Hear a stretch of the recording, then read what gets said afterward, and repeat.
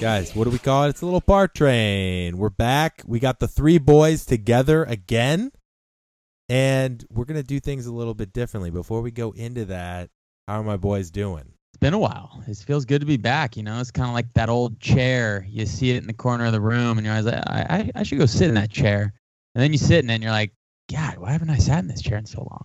Yeah, I'm like really high up. Right now. There's so many chairs in this room. Good to be back. Going strong to quite strong. Yeah, not a big chair guy over there. No, Hey. I'm a standing desk. He's a standing desk. Yeah, there it is. Yeah. Hey, Serm. Standing desk. Serm, before we Yeah. jump in here, do you want to give the our faithful listeners a little context about what you're talking on right now?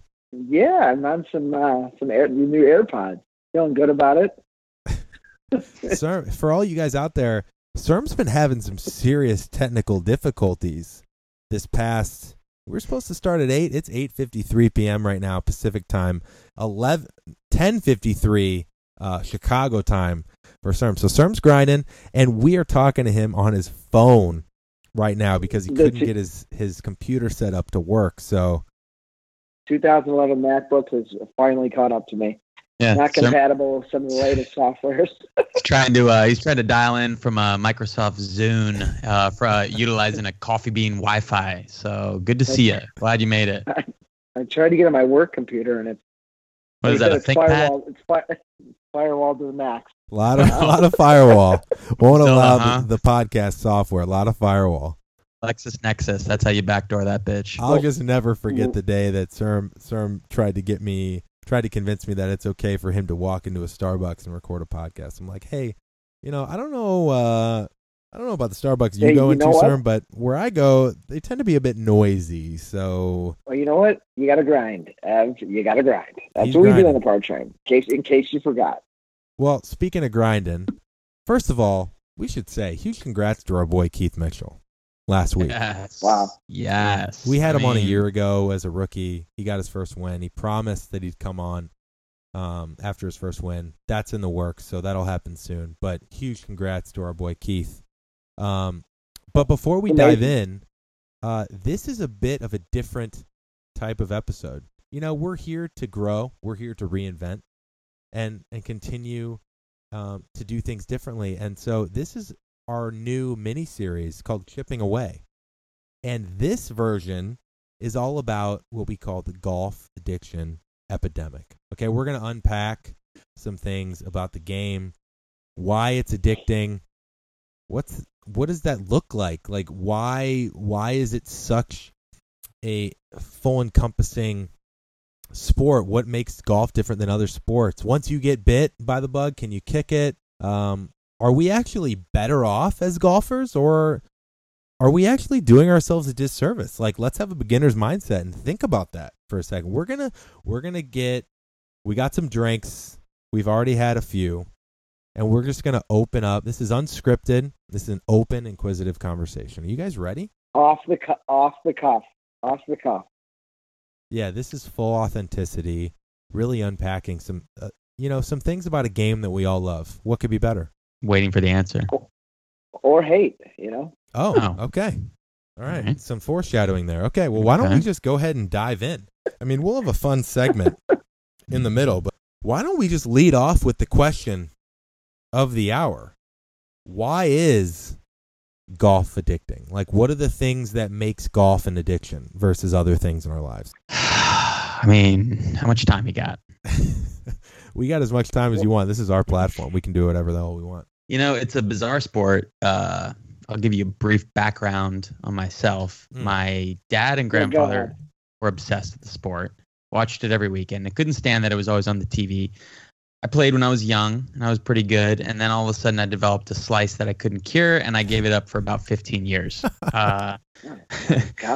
Yeah. Well, it's tough to watch when you see that slice every time. Straight. I mean, was it a slice or like straight on block slice? No, we're talking like violent curvature to the right. Oh wow! So we're talking like 80-yard slices. Couldn't square the club face kind of thing. Yeah, I mean, you want to talk about a guy that shows up with a right-angled club face and is still slicing the ball? Like, we tried everything. However, the internet showed up. YouTube showed up. I started to do some research. I started to dig in, and I started to fix it. And much like a lot of sports, I think surfing is one that comes to mind, at least for me. Maybe that first time that you figured out how to snowboard. Maybe the first time that you, I don't know, hit a home run. First time that you scored a hat trick in hockey. There's that epiphany moment that you have where all of a sudden you're like, holy shit, this is what it's all about. And much like a drug, you find yourself trying to find that moment consistently. And at least with golf, you can get it. You get it at least once or twice a round. I mean, even if you have an absolute shit round, and God knows we've all had some shit rounds, there's always that one shot where you're like, God fucking damn it, I'm gonna be back tomorrow working on whatever it was, trying to find that one shot. I think that's a lot of what it is just trying to chase that dragon, trying to just get, because you always think to yourself, I mean, how often do you play around, you get home, and all you're thinking about is, man, if I had just done this, if I just switched this, maybe this is the move that I need to try to fix it. And it's just like this nonstop cycle of thinking that you figured it out. And then you kind of feel like you almost did, but you never really do. And then you see the guys that are best in the world, and they're doing the same thing. And you're like, all right, well, maybe we're not all that different. And it's a cycle. It repeats itself. Well, I just thought of this just now as you were talking, Strat. Why do we care? Why do we care so much? Like, why do we go home thinking about it? Why do I sit by my desk and think about a new position or a new move that I can't wait to go try? And why am I thinking about what I did wrong? Like, what is it that makes us care so much? It's just so damn hard. Like, no one is good at this. Like, Tiger is the best in the world, and look what he's done. Like, you see the best athletes in the world, like you see Aaron Rodgers, you see, fucking Tony Romo. These guys are top class elite athletes.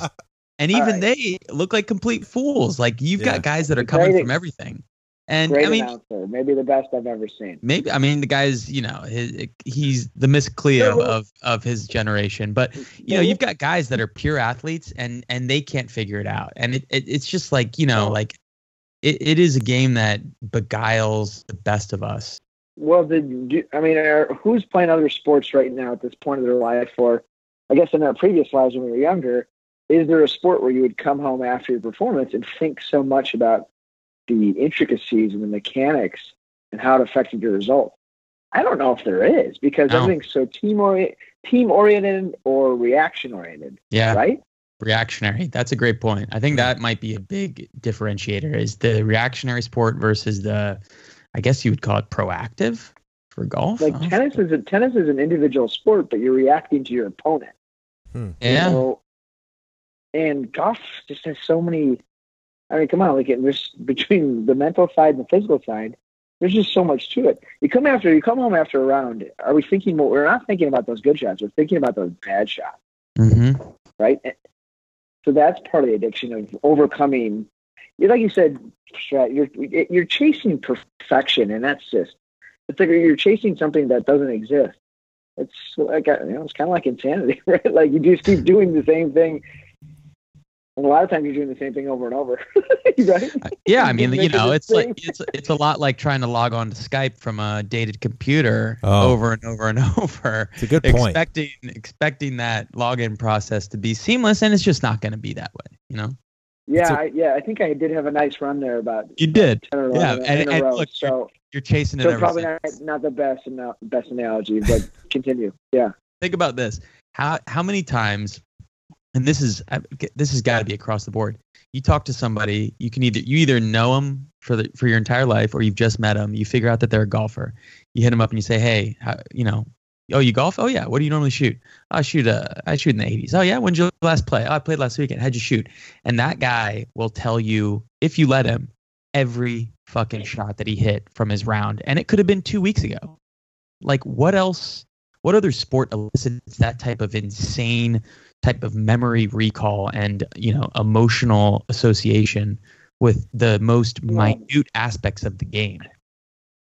So before we get too into that, and I'll jump in here. What is there a sport that creates that kind of reaction from people? I think Strat was right on with surfing.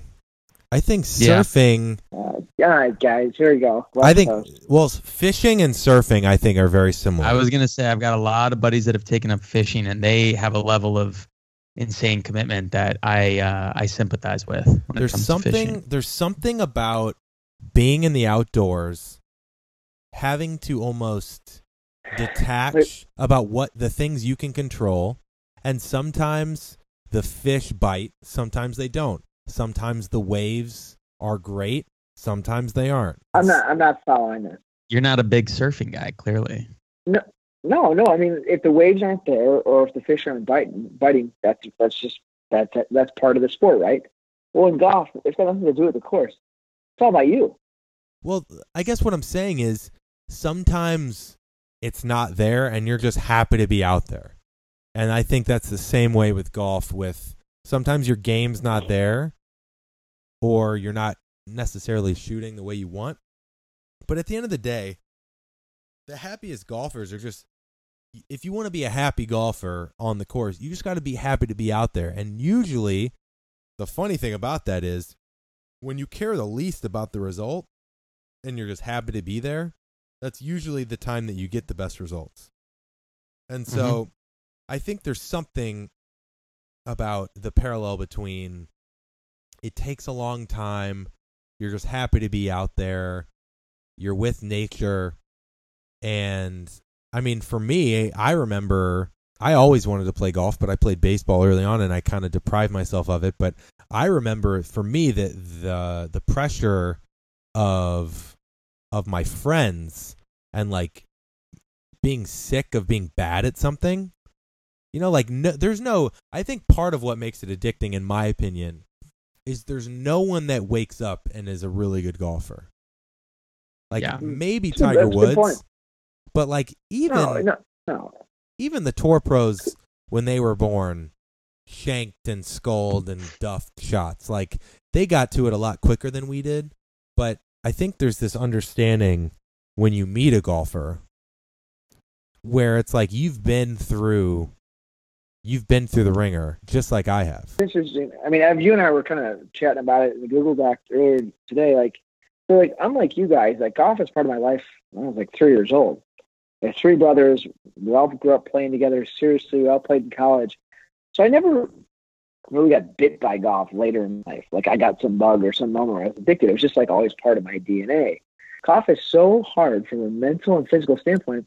I became you just become addicted to the process and addicted to range time and drills and short game and sports psychology. And like, because there's so much to it, like it's addicting and it's so actually very overwhelming, and it'll get the worst out of you when you get because there's so many areas to always improve. So as a competitive player who played throughout grade school and high school and into college, it's a different perspective, but I was just like totally addicted to every asset of the game to try every aspect to try to get better. You know, and you guys are now too, but there was a moment where you got a bug where it was very different for me. Very different for me. Well, that's an interesting point. We're going to talk about it later, but I think we should just talk about it now. Like, there's this point, and Eric Lang talked about this on his show a few weeks ago, where it's like a lot of people's goals are like, I want to be scratch. And I think it's an interesting question to ask. Does being a scratch golfer make the game less enjoyable? Evan Stratton, you guys want to be scratch golfers? Do you want to reach kind of that pinnacle in some sense for amateur golfers? Sure you do. Absolutely. Yes. I mean, yes. Yes. I mean, yes. And yes. then golf only gets more enjoyable the better you play it. Obviously, then your expectations change a little bit, you know, but I think anybody who takes golf seriously and puts the time into it, not the guys that just go out, you know, once every couple of weeks and have beers with their buddies, and that's great too. But like, you absolutely, because then you become way more confident, way more marketable. Everybody wants to play with you, you know, whether that's in business or tournaments or things like that. I mean, you drive yourselves nuts to play this game to begin with. Why? Yes, you want to become a scratch golfer. You know what I mean? Yeah, I mean, has anyone ever been called the guy, like, you get paired up and a buddy of yours is like, oh, yeah, don't worry, my buddy Tad is showing up. He's a scratch golfer, and you're like, fucking Tad. Like, you think to yourself, this motherfucker. Like, I want to be Tad. I want to be the guy that gets introduced. Right. This dude is a fucking stick, you know? Like, I don't want to be the guy that's like, I mean, he gets around the course all right. Like, I don't want to be that guy. I mean, people want to play with you. You know what I mean? And if you guys don't want to become scratch golfers, and you work in the way you guys work at your game, you might want to find something else. Or you're working too hard. You're working way too hard at it. You guys are doing everything to try to become scratch golfers. Okay, easy, bro. I mean, I'm out there grinding. I'm doing the best I can. All right. No, and you guys are single-digit great players. I mean, what's the like? It was it 95% of people in America can't break 100. Yeah. Yeah. I mean, so Ev, what do you think? You posed the question. I think yes, you absolutely do. If you're somebody who looks at golf where you do practice and you work hard at it. Let me ask this, because we've been doing a lot of association. Is there any sport where almost everyone is bad at it? I mean, like, no one is. Ooh, that's interesting. You know, because like, what's the metric for success in every other sport? Let's say it's you're playing a softball. You're in a softball league. Well, you're gonna probably, if you're on a decent team, you're gonna win more games than you lose. And even if you don't, you probably still played well during the game if you're a good player. Pick up basketball, same thing. Fucking tennis, you know, same thing. Unless you're just completely atrocious, then you probably give it up. But for the most part, you know, Serm, you kind of mentioned it earlier. Even if you have a great round, you're still thinking of the things that you gave away because you're trying to get to that point. I mean, like, look at the pros. Even if they shoot a 62, they're happy, but they're thinking, fuck, that 59 was close, you know? Right, So, right. you know, it's just this, the perfect performance. Who knows if it even exists? I mean, even some of Tiger's most memorable performances are riddled with just horrific shots that he has to overcome and come back from. And maybe that's the allure of it as well, is coming back from those terrible shots. I mean, Fig Jam is the king of this. Guy can't hit a fucking fairway to save his life, but the guy wins consistently. It's just that mental fortitude to not give up and to have the creativity. And, you know, I think a lot of it too is it is such a personal game, because the way that you are is the way that you play so much, you know? Like, I get shit from everybody for getting fired up and pissed on the course, but, you know, that's part of my personality. You know, I got a fiery personality, and Wow. you know, God. but you end up snapping back. And, like, I mean, God, we play with our buddy Kim. He's the most mellow dude of all time. He's got one of the most mellow swings that you'll ever see in your entire life. I no mean, swing speed. But it really is, you play the way that you are. I mean, I don't think I've ever met anyone where I've thought, oh, this guy, you know, who I've seen him on the golf course and thought, well, I don't know who this person is at all. Like, it's pretty, it will lay forth the person you are, whether you like it or Sure. not. I think that's a great point, because you think about other sports. Most other sports you're decent, Right. you know, but I think golf is the only thing where there is the constant possibility of absolute social obliteration and embarrassment.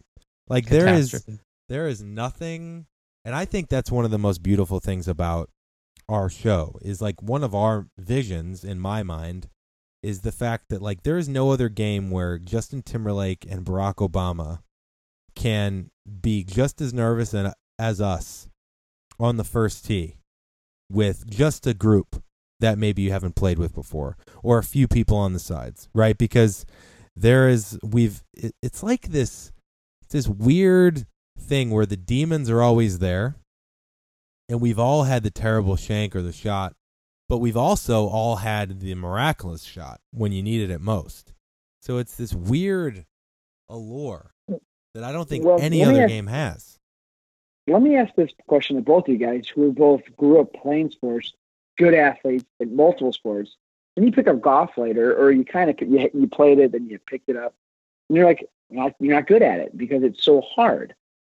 Is the fact that you guys know that you're good? A lot of times, good athletes can't figure golf out. I mean, you want to talk like it makes them so mad. Is that part of the push? Or was it part of the push for you guys? Because I've seen that. 100%. People, and it's like, wait a minute, I was a good football player. I can play tennis. I can play great hand-eye coordination and ping pong, whatever the sport is, right? Surfing. And I can't do this. So I'm going to do this because I love it. Go ahead. That's exactly what it was. When I got back into it later in life, it was because my buddies started playing, and I'd never, there was never a sport or a physical activity that I couldn't watch and figure out with enough effort that I put into it. I could always get proficient and be better than most of the people I played against. But then I started playing golf, and I was like, this is bullshit. I'm not going to let my buddies, who I can kick their asses and almost everything else, be better than me at this fucking game. So I'm going to dig in and figure out what the fuck's going on here and get of these losers beating me. I mean, honestly, not too far. This guy didn't even make the freshman basketball team. Exactly. I mean, the guy runs a 12-minute mile. He's got no flexibility, and he's hitting it further than me. But that was honestly a big part. I mean, that's a window into my soul. But it was a big pride thing. I was thinking to myself, if I can be good at so many other sports, what the fuck is it about this goddamn thing that's and then to your point earlier, like we all want to be that guy that shows up to the golf course and you see on the range, you're like, damn, this guy's got a great swing, gets out there and just makes it look effortless. Like everyone wants to be that guy, and it's like you get close to that, you think you figure it out. As soon as you get a little bit of, balls on you, that you just get humbled immediately. I mean, the best players in the world. Look, it happens to everybody. It's the most insane sport. Let's talk about expectations for a second, because I've noticed, and this is overall, like you could say, expectations and also focus on score, where. This has happened to me multiple times where I've got maybe my Ryder Cup trip coming up and maybe I get a brand new glove and I get a couple new shirts and I'm like feeling really good about my game and I got a really high expectations and this is going to be the time where I play my best. And no joke, each time I'd go to the range and I'd almost like hosel a few. And then suddenly panic overtakes my body and I'm like, what the fuck is going on? And this happens almost every time that I have really high expectations. And then, this is funny, Strat and I have talked about this, where we'll play at Westchester in LA on Friday mornings before work, which is an 18-hole executive course. That what's the par, like 64? I think it's 62. 62. And we play in a men's league, and we have a tournament every month. And one month, I told myself, you know what, I'm going to play this tournament like it's Westchester, because I noticed that every time we play Westchester on Friday mornings, we barely even keep score. But I noticed every time Stratton and I play it, we usually shoot like anywhere from 2 to 4 over par. I mean, that's the 60s. Yeah. I mean, we're shooting in the 60s, and I told myself, I'm like, all right, let's just act like this is Westchester. I'm not going to give a shit about that it's a tournament. I'm not going to care at all. And I'm just going to play. I'm going to have I'm basically going with the mentality that wherever the ball goes, I'm okay with it. Because, hey, it's a fun opportunity, as cheesy as it sounds. It's a fun opportunity to try and, like, make par from there. Because we're the par train. And I'm going to try and grind and, like, recover from anywhere. And whatever the shot, whether it's behind a bush or a tree. And what happens, Ev, when you do this? I won the tournament. I got the belt, okay? And Strat won, and like we've talked about this many times before. Strat and I both meditate. We can go into that. Like that is another element of the game that I find really encouraging. That like my mental approach is directly correlated with my performance every time I play the game. Well, Eva, you're bringing up, you're right, obviously. I mean, you hear that from anybody, like, when you're not caring as much or you're just not worried about the outcome, your best golf comes. Let me ask you guys both this. When I was playing my best golf, some people, like, there's a certain kind of people that just don't care, right? They really keep it as simple as possible, don't think about anything, and just swing it and then play well. For me, I played my best golf. I had to think a little more, but I was like, I was so just caught up in my pre-shot routine. All I did was think about my pre-shot routine, my alignment, and what kind of shot I wanted to hit. Like it's almost like a hyper focus, but I'm not. It was just walking the same speed, breathing the same, just doing the same thing over and over. As opposed to so it's not really a carefree attitude where some guys do that and they play great. It's kind of like I've kind of got a hyper focus, but I'm not thinking about. Well, sir, I think what you're talking about here is as any athlete who plays sports knows, what you're always looking for is the zone, and what you're describing sounds like the zone. But get into that moment where you're not thinking. All you're focusing on is your results and what you want to do, and your body is completely in tune with your mind. And you think, I want to move this way, and your body almost does it before you do it. And I remember reading an article once, an interview with Jack Nicklaus, where he was talking about how they asked him, how often were you in the zone? And he said, and I've never heard anything like this in my fucking life, and it blew me away. But he said, without trying, I probably got into the zone, once or twice a year. But I would force myself to get into the zone at least 10 times a year in tournaments. And I have, to this day, never heard of anybody who has said that they've been able to force themselves. And honestly, he needs to fucking teach that class, because that, at least for me, that the times that I've played the best have been the times where I've been in the zone. And to your point, Serm, I think, okay, I see what I have here in front of me. This is the shot I want to hit. And then I hit the shot. And that is the most addicting thing in the world to me, is when all of a sudden it all links up and all of your work and all of your creativity and your focus and the way you think through a course, it just starts to flow. And to think that that Jackie boy was able to force himself to get into that I can't even believe that. Walking the same speed, literally making sure your pre-shot routine is the same every single time, breathing and visualizing the shot, that's a lot of work. That's tiring. That's why golf is so hard. It's so easy to get out of a routine, right? You hit a bad shot, you get flustered, the wind comes up, the minute you get out of it, the minute you hit that shot you don't want to hit. How many times have you hit a bad shot, and as soon as you hit it, you think to yourself, I know exactly why I hit that bad shot. I missed this thing and this thing. Why did I do that? I had a complete mental break. And then you didn't commit, right? Yeah. I was always told it's better to commit to the wrong shot than not commit at all. And it makes total sense. You know what I mean? Because then you can sleep at night, right? I picked the wrong shot, but at least I tried it, right? Instead of, take it to the back of your swing, then you oh no, this is not right, and you pull out of it, right? Well, it's funny, it's cliche, but I'll bring it up. Think about your life and think about a round of golf. If you were going through your life and every shot you hit, you are fucking scared of, God, well, if I can't hit it left because of the water. If I hit it right, there's that bunker. And God, if I hit it bad, I'm going to be in front of my friends, and it's embarrassing. And that's nowhere to live, and that's nowhere to play.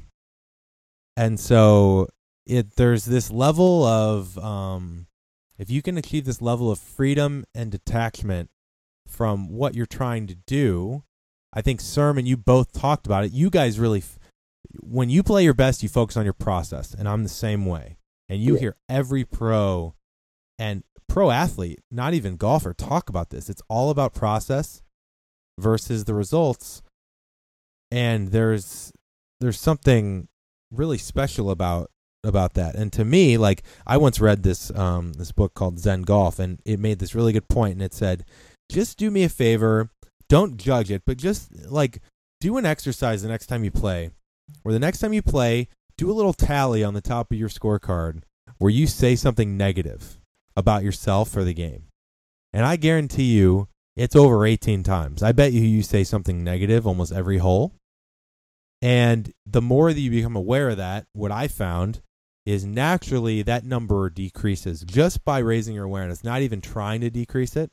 And then suddenly you kind of change your mentality as you play of you know what? I play this game, even us. I know Serm's not this because he's living in Chicago, but Strat and I in LA, if we're lucky, we play it once a week. Even once a week with no practice, and we probably don't even warm up before we play. Think about the number of mistakes that a pro makes, and then think about the number of mistakes that we're going to play. Give ourselves a break and like stop being so hard on ourselves. And suddenly the whole energy of the round changes, and suddenly we're cracking jokes, we're having a great time. Hispanic Miley Cyrus at in Long Beach is great. Great Bloody Marys. She's cranking out those bloodies. Extra spicy Bloody Marys. And suddenly we're both shooting, 75s. Just because I'm so fascinated by that suddenly just by our mentality we're able to execute at a level that we weren't before. And it's all about that zone. And to me, there's nothing more gratifying than being in the zone for 4 hours. Well, it's as simple as this. Like, what if you said to yourself before your round, my goal today, I've got one goal, and it's to commit to every shot. Commit. Just like what we just talked about. Just commit. And then you play 18 holes, you shoot what you shoot, you look back, you look at every shot you committed, and which are the ones you decommitted to, right? And it's really a great goal because that's all you think about. Like you said, you picked the wrong club. Maybe you misjudged the win, wrong yardage, but you went after it. Your round's going to be a lot better than a round that's when you're thinking about mechanics, other things. So you write it on your glove. I used to write it on you write it on your glove, or just the word commit. You're writing stuff on your glove. Oh yeah, What are you, LeBron James? You writing on your sneakers now? Using a Sharpie? Well. I don't ever bring him up because that's a sad story what's going on with LA basketball right now. I agree. I agree. But think about it. I mean, golf. There's a million tricks in the bag in golf, right? But what's going to remind you? Tell me more. Okay. What's going to write it on your yardage? What are the tricks? Write it on your glove. Write it on your ball. And I think a theme that's popping up here, which is, and you hear this all the time. I mean, I'm sure we've all, Serm, you probably know more than Evan and I do, but we all know the guy that was an incredible golfer and, kind of knocked on the door, either played mini tours or, actually went out and tried to qualify on Mondays, whatever it was, and they just don't have it. And you play with them on the weekends and you think, Jesus Christ, this dude can shoot under par pretty consistently, right. Complete confidence. I rarely see him not hit a fairway, but what is that big differentiator between these guys who have the skill and the guys that are winning on tours? And it's that mental attitude. I mean, we've got a buddy who used to play with Xander Schauffele, and one of the coolest things that we ever heard was, this guy, he says, oh, he was like the coolest guy ever, but he was just, nothing ever rattled him. He was just, he was steady. He was, he wasn't a fucking head case. And he plays within him. Yeah, too, and our buddy was told us he's like admittedly he's like, I just didn't have the mental fortitude for it. I couldn't deal with it. I couldn't get into those tournament situations and remain just cognizant of the moment. It got the best of him. And who hasn't been on the first tee when you're with your buddies or when you've got groups behind you waiting and started to feel your heart beating in your hands as you're holding on to that driver, trying to hit the middle of the fairway when you've only got 20 people watching you, let alone $1 million on the line. Shout out to our boy Keith Mitchell. Sure. Well, I mean, whoever the guy you're talking about, Strat, he clearly has done it and can do it, but it's just doing it every week. Yeah, imagine how draining that is. It is, and golf's a mental. I mean, I was burned out after college golf, and I didn't play in the mini tours. I mean, I was a good player, but I did. But and you see why. And there's so many good players out there, as you guys know, in this world that just never amount to anything in terms of fame, right? And why is that, right? Either they did, and it's a lot of it is what you're talking about, Strat. The perfect example is Cermak and I's mutual best friend. I mean, we've joked about it before, but our boy Ryan, he and Scott Langley, who's the PGA Tour pro right now, were the number 1 and 2 ranked players in Missouri for most of their amateur career. Yeah. Ryan went to Missouri State with Cermak. Langley went to Illinois. And Ryan didn't have the greatest college career, and Langley won the national championship. And that's, to me, it's fascinating to understand the difference. And obviously there's some physical stuff to it, but at the end of the day, like, they both had the tools. Well, Langley is such a grinder. He hits it well, but he doesn't try to be somebody he's not. You don't see Scott Langley, trying to keep up with Dustin or keep up with his. He hits it low. He sticks to his plan. I mean, it's kind of like the Luke Donalds, or stay within yourself, and it's amazing what you can be. But it's hard too. Now you get to that level where a lot of guys get so long, But Langley believes in his process better than anybody because he has some visual constraints. It's unbelievable. Yeah, it's funny. I don't know if you guys do, but I don't really know a really good golfer that's not successful in life. And it kind of goes back to this question we had listed out if we had time, which is this parallel between golf and life. And, if it is the struggle of trying to play this game, is it a good thing for us, or is it actually a detriment? Because, it's expensive. It takes a lot of our time, and it's a passion, but I don't know if someone that's good at golf that has that level of mental discipline, if it's possible for them to be not a success overall in life. Here's one thing I'll say. I'm not sure about the second part of your question because it's tough. That's a tough one to answer. However, this is something I just thought of. Every week, and Evan, like you mentioned, we typically play once a week, sometimes more if we're lucky. But I will book that tee time, be having a completely shit week every single day, Monday, Tuesday, Wednesday, Thursday, Friday, Saturday. And if I'm playing on Sunday, just getting hammered, coming at getting locked, okay? Just getting drilled. And I won't be able to, I got 2 kids under 4. I'm exhausted. I'm beat. I'm tired. I wake up. Got a dog. Sir Max, he's got a dog. He's got terrible internet. God knows what that does to a guy's constitution. Polar vortex. He's living in a polar vortex. But I'll be damned if I can't get to sleep the night before my round, and I wake up 30 minutes before my alarm goes off at 5 a.m. because I'm so fucking excited to go out and have the opportunity to maybe have that round that I'm working towards every single time I'm at the driving range. And the amount of times that I've had just a breakdown round where you're off the rails, nothing works. And I've literally told myself as I'm walking the next hole, I'm taking 6 months off. I can't do this, man. This is killing me. I'm putting so much time in and it's not paying off. And 6 months. I've had them. I've run the gamut. And then, wouldn't you know it, Monday rolls around. I take a day off. All of a sudden, I see something that sparks my interest. I think, oh, maybe that's the move. And then I'm at the range, and I flush a few shots, and I say, when are we playing again? I mean, it is so cliche, but it is just that fucking bitch lover that keeps you coming back time in, time out, looking for that fix. And, I mean, so is it a good thing? I don't know. Is it a bad thing?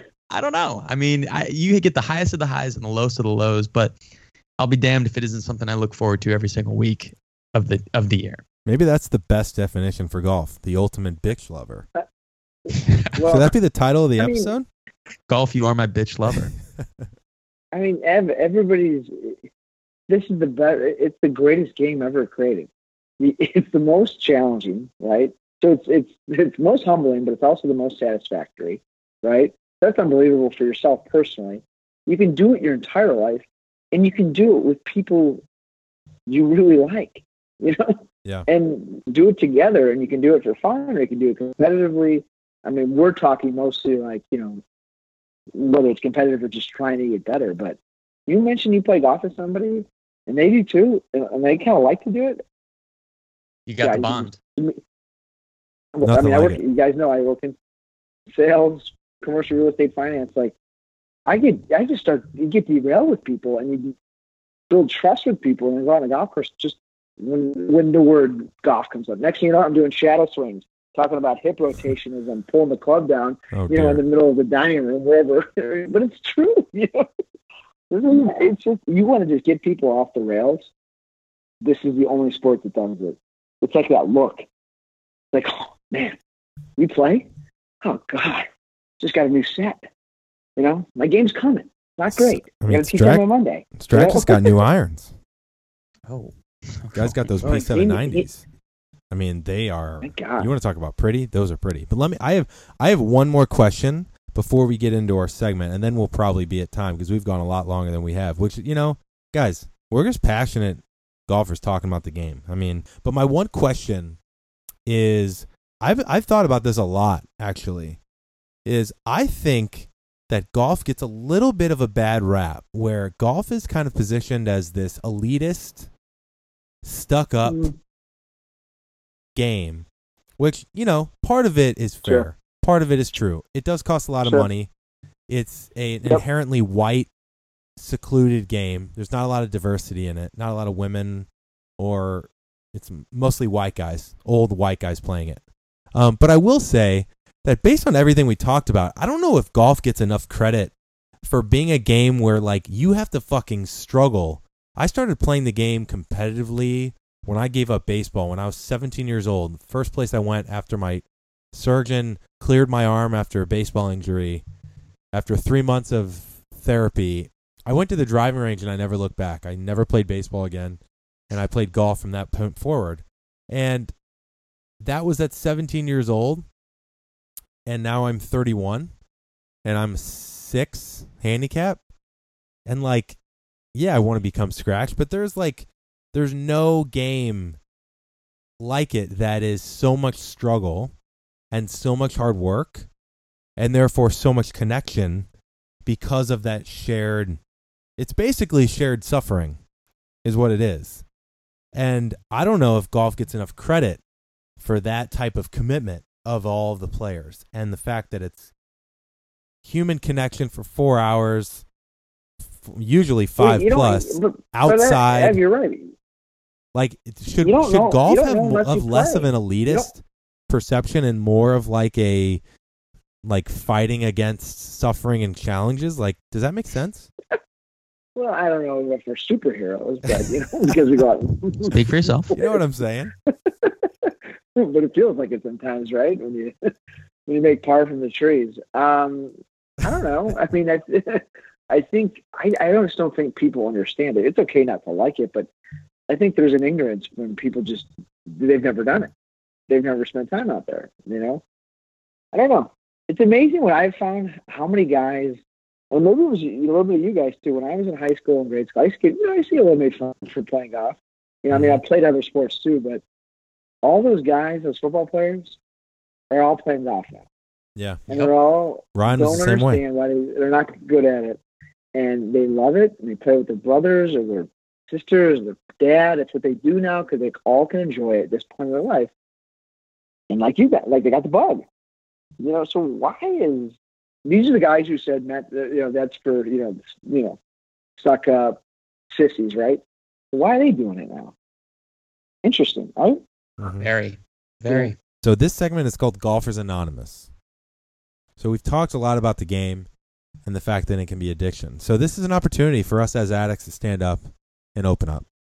Serm is open about not being an addict.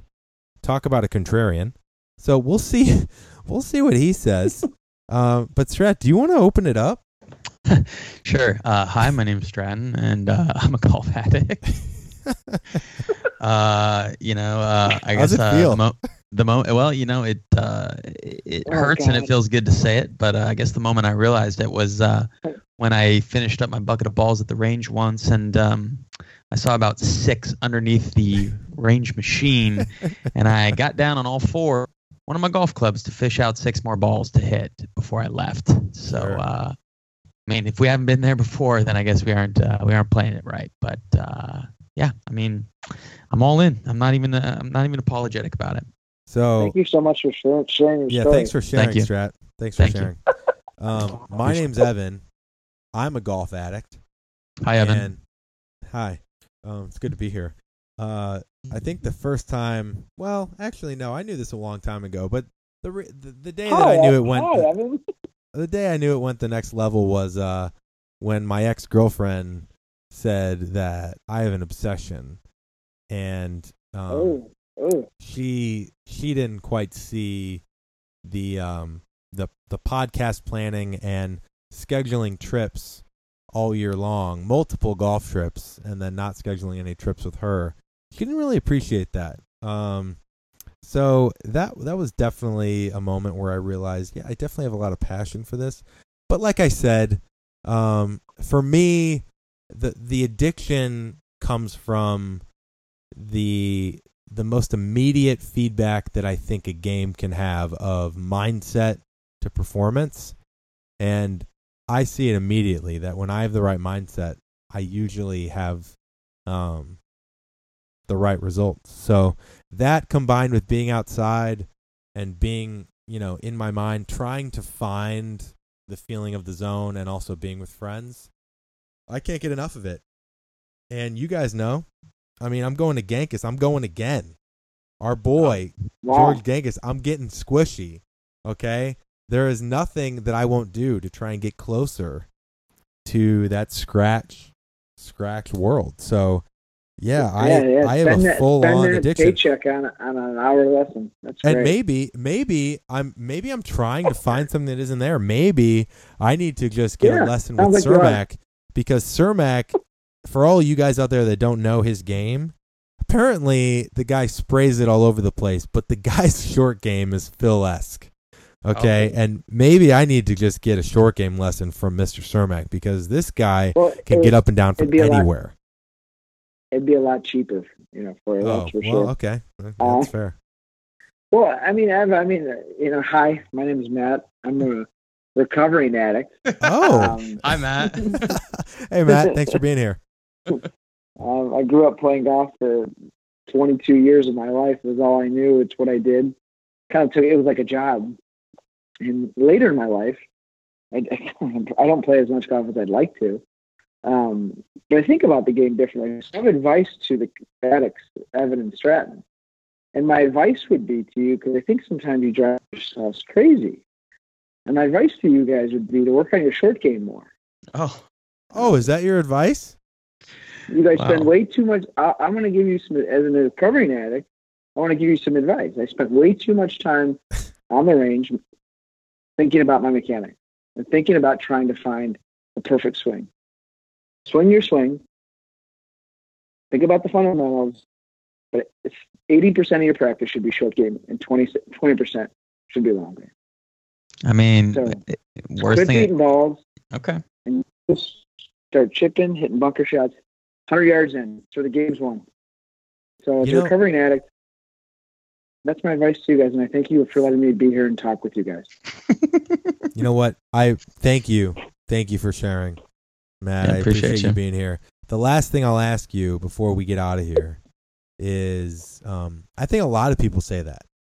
We've heard it a million times, but I don't know if a lot of people know the how. I know we know the what, but I don't think people understand the how. How do you practice the short game? What should you work on? A lot of times you're out there practicing the wrong things. Do you have a minute synopsis on actually how to do that? You have to have a plan, right? Oh. So, if you're on a chipping green, right, so you can hit chips, pitches, and bunkers, right? Well, you need to use all your different clubs too. So when you're chipping, you should work with your 9-iron, pitching wedge, 10 wedge, gap wedge, right? When you're in your bunkers, you should work on short bunker shots. You should work on long bunker shots. When you're pitching, you should work on, pitching with your arms and pitching with your hands and hitting flop shots. Oh. Right? You got to think about these things, right? So when you're hitting 80 to 100-yard shots, you should hit some full shots. We're going to try to take it, spin it, take it behind the pin, spin it back. You should hit some dead arm shots, 3/4 where 2 bounce and stop. Oh. Right? That's an hour right there, right? So that's true. Forget just getting a bucket of balls and hitting shots to make you feel good from the same lie every time and fixing your lie off your divot. That's not real. Your guys' swings are good. Don't try to be something you're not. Short game. How many shots do we lose around the green, guys? How many shots do we lose around the green? Chip-ins that I have from off the green. You had 4 or 5. I remember the story. You were telling us. Yeah. Well, you're not wrong, sir. Yeah. 2 strokes around. 2 strokes around. Find it around the greens, guys, because you will. But if you don't practice it, you're searching for something that's a little more unknown. I don't want to ask people to thank us, but I'm pretty sure everybody's feeling pretty inspired right now. Am I right? You're welcome. That's all I'll say. All right, I'd like to thank everybody for letting me be here. Yeah. All right. Well, that's it. I mean, what a conversation. You guys have anything else you want to say before we close out? Just can't wait for the next round. Oh. Okay, Strat's already feeling the itch. Sarm? I'm still recovering as an addict, but I think there's a chance I could still become an addict again. Because trying to find that healthy balance. Okay. The addiction is on the horizon for Sarm. All right, good to know. The addiction is growing. All right, boys. Well, congrats again to our boy Keith. We'll be having him on soon. Wow. And in the meantime, go out there and enjoy it. Embrace it. And work on that short game. 80% of it. Not rocket science, guys. Not rocket science. You heard it here first. All right. We're out of here. Enjoy.